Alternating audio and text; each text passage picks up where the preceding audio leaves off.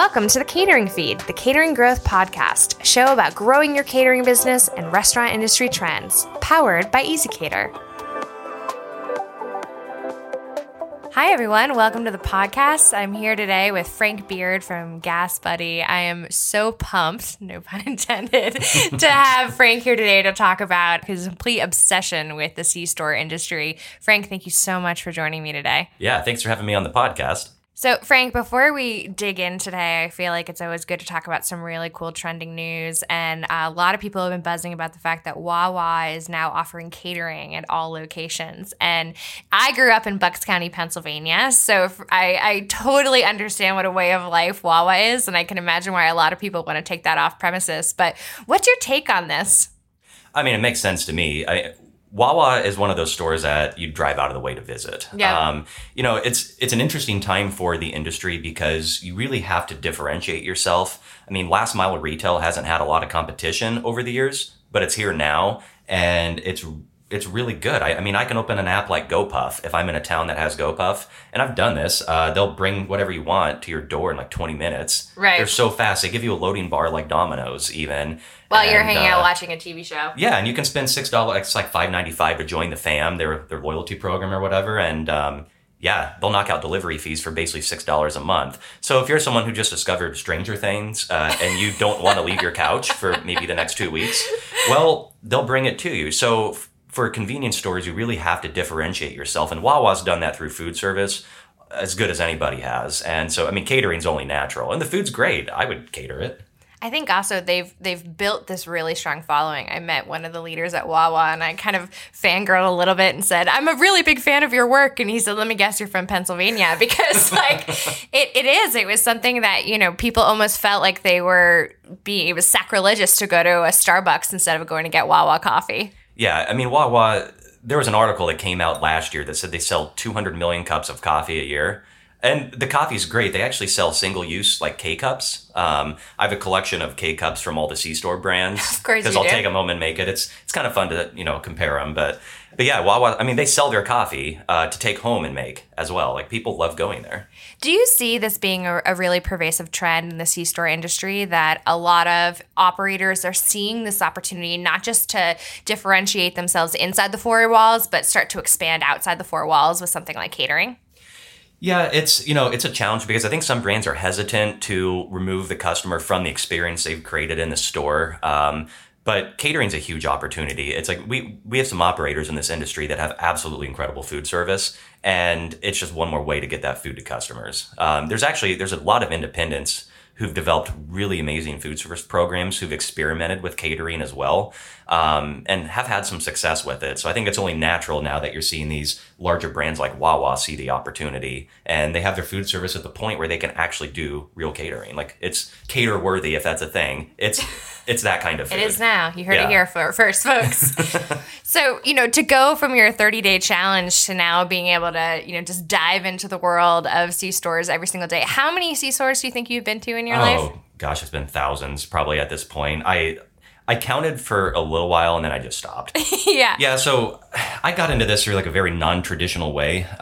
Started through this thing called 30 Days of Gas Station Food. And what that really was is, I'd gone through a massive weight loss experience, and anytime you do that, you just kind of naturally get tuned into the whole discussion about healthy living. It just ends up happening. And I kept hearing this theme that eating on the go is like part of the so-called problem. I'm like, well, that's not true, because at the time I was traveling basically 5 days a week. I got to do something to challenge this. And I thought it'd be something simple like, hey, I thought I'd eat at gas stations for a week. And I had a lot of time to think about this because I was driving to Kansas City from Des Moines. And about 5 minutes into the drive, though, it just clicked. I was like, you know what? No. Let's make this really extreme. Let's do gas stations for an entire month, and then let's document the entire thing. I mean, that sounds crazy, right? And for people who don't know much about GasBuddy, tell us a little bit about GasBuddy. So GasBuddy is really interesting, actually. This is a very fragmented industry. It's probably like the biggest $650 billion industry that no one knows anything about. Amen. And GasBuddy is unique in that we tied together a fragmented industry. about 2/3 of the industry are single store owner operated, meaning it's a person that owns one convenience store.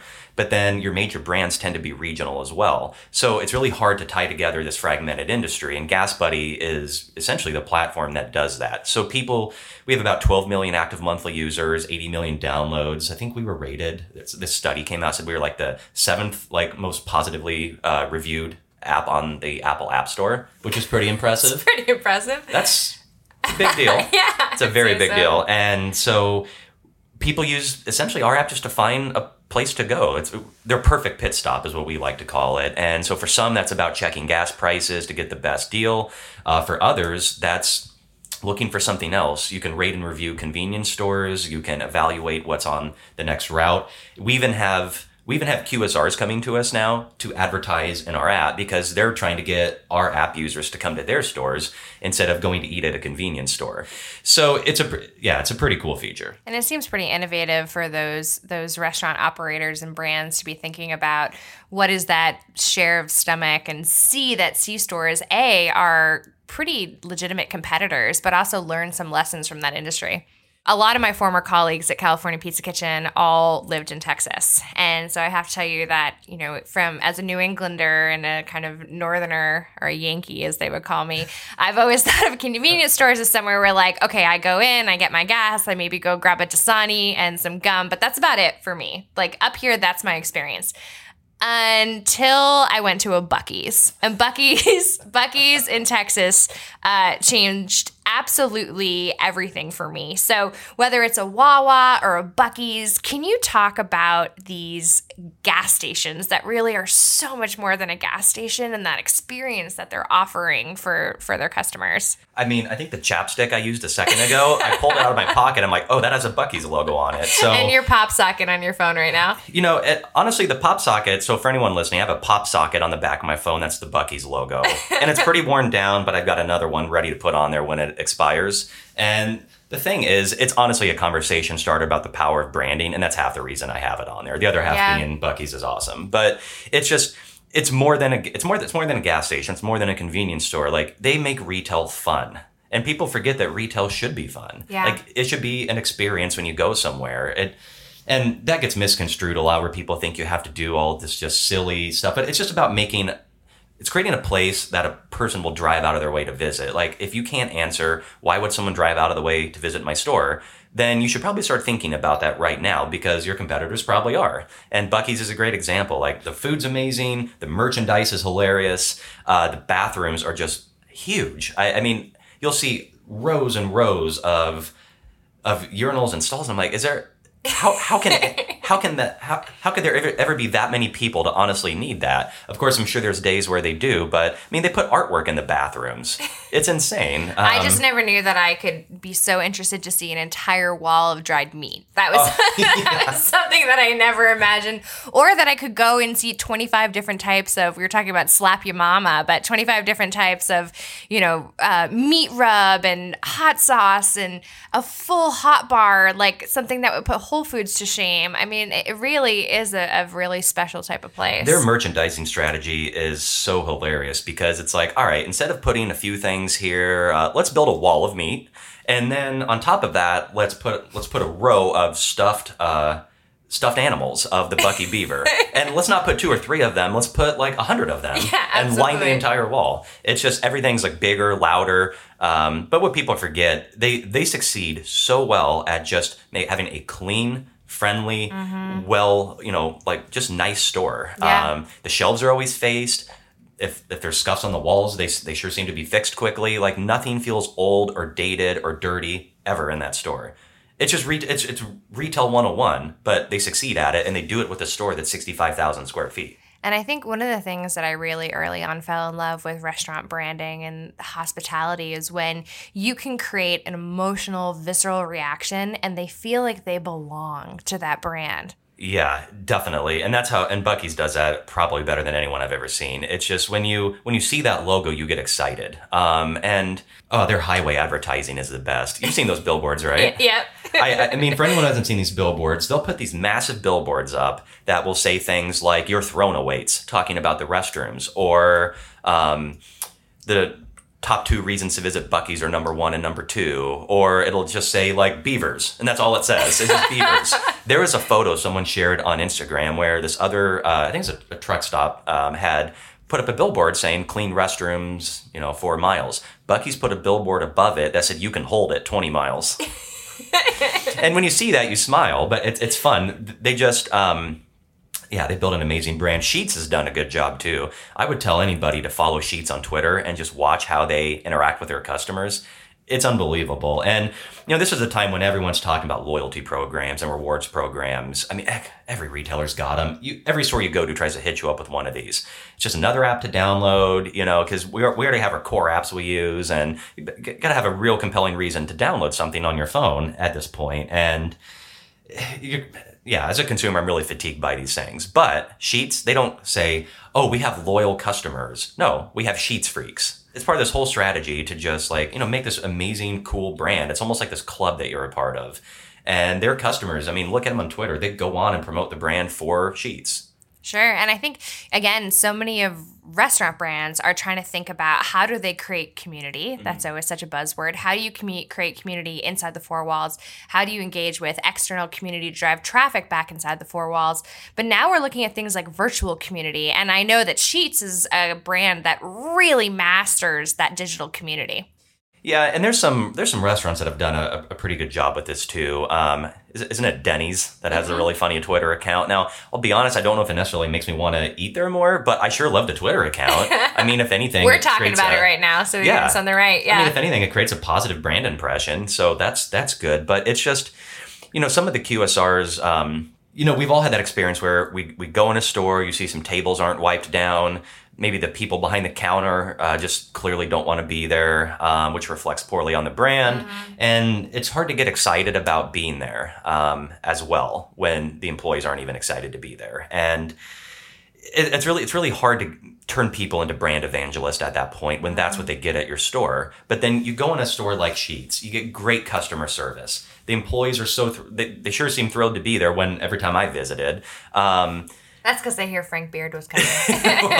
But it's just a whole different experience. A good example of this is you go on a Quick Trip with a K or KT. They're in Minnesota, Wisconsin, and northern Iowa.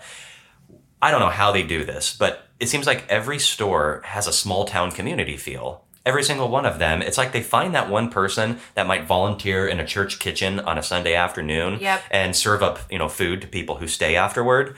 It's that old lady who knows everyone in town, knows all their business, is like the center of all the gossip. Yeah. And they find that person and they hire her and they have her giving samples out at the store. Sure. It's amazing that they're so good at this. And I went in a store and I maybe didn't want to buy glazed donuts, but I sure want to try a sample of a glazed donut. So this lady comes up and, would you like a sample? Yeah, I'm going to take one of those. And their baked goods are off the charts. They're amazing. And she could see it on my face. Right. And she looks at me and winks and she goes, you need another one of those. No better salesperson out there than that. She didn't tell me where they're located, what the price is, or, those awkward conversations that people who are bad at samples tend to do. She just wanted me to try a sample and be happy. Yeah. And you know what? That'll bring you back to a store. Absolutely. But who's going to say no to that grandma? But it's easy to get excited about that brand. Yeah, for sure. So again, thinking of a woman who's really entrenched in the community, that church lady, I'm thinking of like the SNL character, handing out those tastes of donuts. Again, not what a lot of people think of when they think of a convenience store. So what percentage of people are going to a gas station or convenience store just to get fuel versus, how often are people going in and engaging with that retail side of the business? Yeah, there's a lot of stats that have come out on the conversion rate from the fuel forecourt to the store. A lot of them tend to come in around 50%. I've seen 35% drive away after refueling. I've seen 50. I've seen as high as 70. Honestly, it's really just going to vary on the particular retailer. But let's just say, for sake of argument, that it's half of the customers drive away after refueling. For retailers, it's a big challenge to invite them back into the store, and they have to really overcome a lot of challenges with this because, let's be honest, there's a reason why the stereotype of a dirty gas station exists. Yeah. A friend of mine at a cleaning company likes to describe the past number of decades as the dark ages of restrooms and saying that we've finally gotten out of the dark ages of restrooms. And I think we have. But there's a very real reason why that stereotype exists and still does today. I remember reading a New Yorker article that talked about 82% of women will not go back into a place of business if the bathroom is dirty. It's that implication of if you're not taking care of the bathroom, what does the back of house look like? Oh, exactly. And, we did the survey at GasBuddy that I put together. What's cool is like we can run a survey through our app and we'll get 20,000 responses in a few days. So, and these are 100% driver audience. So it's the people you want to survey anyway right. about these things. And it's really cool. So this survey, I filtered everyone into, how often do you visit a convenience store? So I took the people who are very frequent visitors and then asked them, well, how do you evaluate a store when you're filling up your car? How do you decide what factors influence whether or not you go inside? And the number one reason was just the curb appeal of the store. It's the appearance of it, because people don't really want to visit a dirty place. And when they have the choice to not visit one, they're not going to visit the dirty store. And when you're getting into food service, you're right that this makes a big difference, because if you go into a restroom that's filthy, or if you go to a table that's not wiped down, that reflects poorly on everything about that store, including the food. It seems though like the C-stores who are doing a really phenomenal job with food service are seeing immense growth, and a lot of that is in part to their attention to detail, understanding the importance of high integrity with food quality. Who are those brands that you see really thinking about food service in a different way? Yeah, there's definitely some who have an interesting approach. So here's something interesting. When you say thinking about it in a different way, what was it, a couple years ago that McDonald's put touchscreens in? Right. And suddenly everybody wanted to talk about and everyone was touchscreens about are coming to it. Yeah. I mean, it's cool. They have some nice touchscreens. I've used them, but I guess I was sitting here thinking, have these people not been to a convenience store that are writing these articles? Right. Wawa, I think it was 2002 that they started doing touchscreens. I mean, there were operators doing this like 10 years before McDonald's did. And so that was definitely thinking differently about food service, because it was not a common thing early on. But I mean, now it makes sense. Why not just have a touchscreen where I can tell them exactly what I want, and more importantly, what I don't want? Maybe I don't want a certain ingredient. Maybe you have a picky kid with you who doesn't want green things on his sandwich. Right. And so that ability to customize your food, C-stores are really early adopters. So you see a couple brands, though, that are doing some neat things right now. Twice Daily is a great example. If you're in Nashville, go to a Twice Daily. There are newer stores that have their coffee brand inside. Rather than saying Twice Daily Coffee, they created White Bison Coffee, which kind of has that halo effect. It looks like a coffee shop. I mean, it is a coffee shop. I walked into a store that had a full third wave coffee program. They're doing single origin pour over coffee. Like, that was amazing.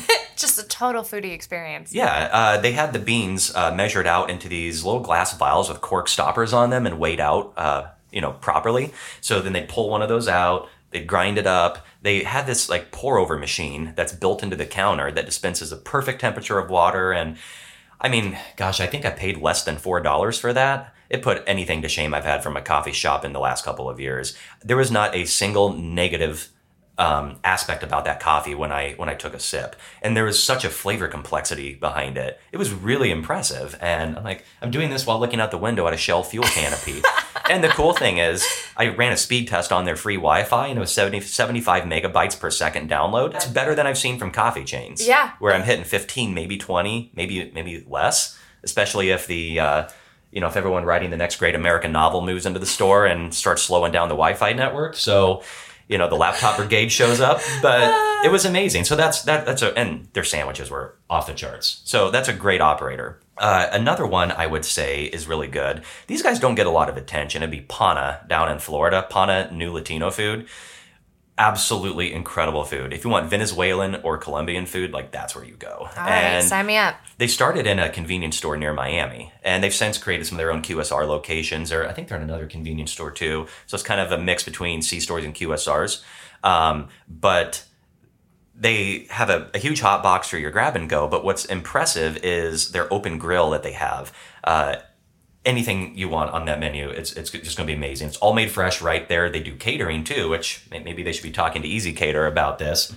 But yeah, so they're a good operator that doesn't get a lot of attention. Or let's just mention the elephant in the room, Casey's General Stores. That's where I'm from, Des Moines, Iowa. I've grown up on Casey's Pizza. It's like the eighth wonder of the world. That sausage breakfast pizza is astonishingly good. And meanwhile, we're seeing this immense demand from the catering customer, from these really high-profile whales who are ordering on a regular basis for everything from, the office party to executive meetings to client meetings, that breakfast is such a high opportunity for, food service operators to start to fulfill that need. So again, now you're thinking about C-stores coming in for that share of stomach. How are these C-stores who are really diving into catering going to change the landscape of restaurant catering? It'd be interesting because let's say you're at an office and you walked into a conference room and those kind of like coffee catering. I don't know how to describe them, those big containers that you can pour it out. Yep. Imagine if they were all black containers or like kind of like a brown, like a butcher paper or whatever that is. Okay. And it just has a big Quick Trip logo on the side, a QT logo. Nobody would bat an eye at that and think that that's going to be bad. They'd probably be excited that it's there. And that's the thing is these brands, people trust these brands. Like they're already associated with quality. So suddenly if they start doing catering, that's really just going to crowd out some of the restaurants that are doing it too. Well, I feel like from the second we both bonded over Buc-ee's, I knew it was just going to be a great conversation. So hope you all enjoyed and learned a little bit more about how much commonality there is in the C-store and restaurant world. Yeah, this has been great. Thanks for having me on the podcast. Catering Feed listeners, if you love this podcast episode today with Frank Beard, well, you are in luck because there was so much awesome dialogue that we asked Frank to hang out a little bit longer, and we have another episode coming your way in 3 weeks, so stay tuned and learn a lot more about the C-store industry.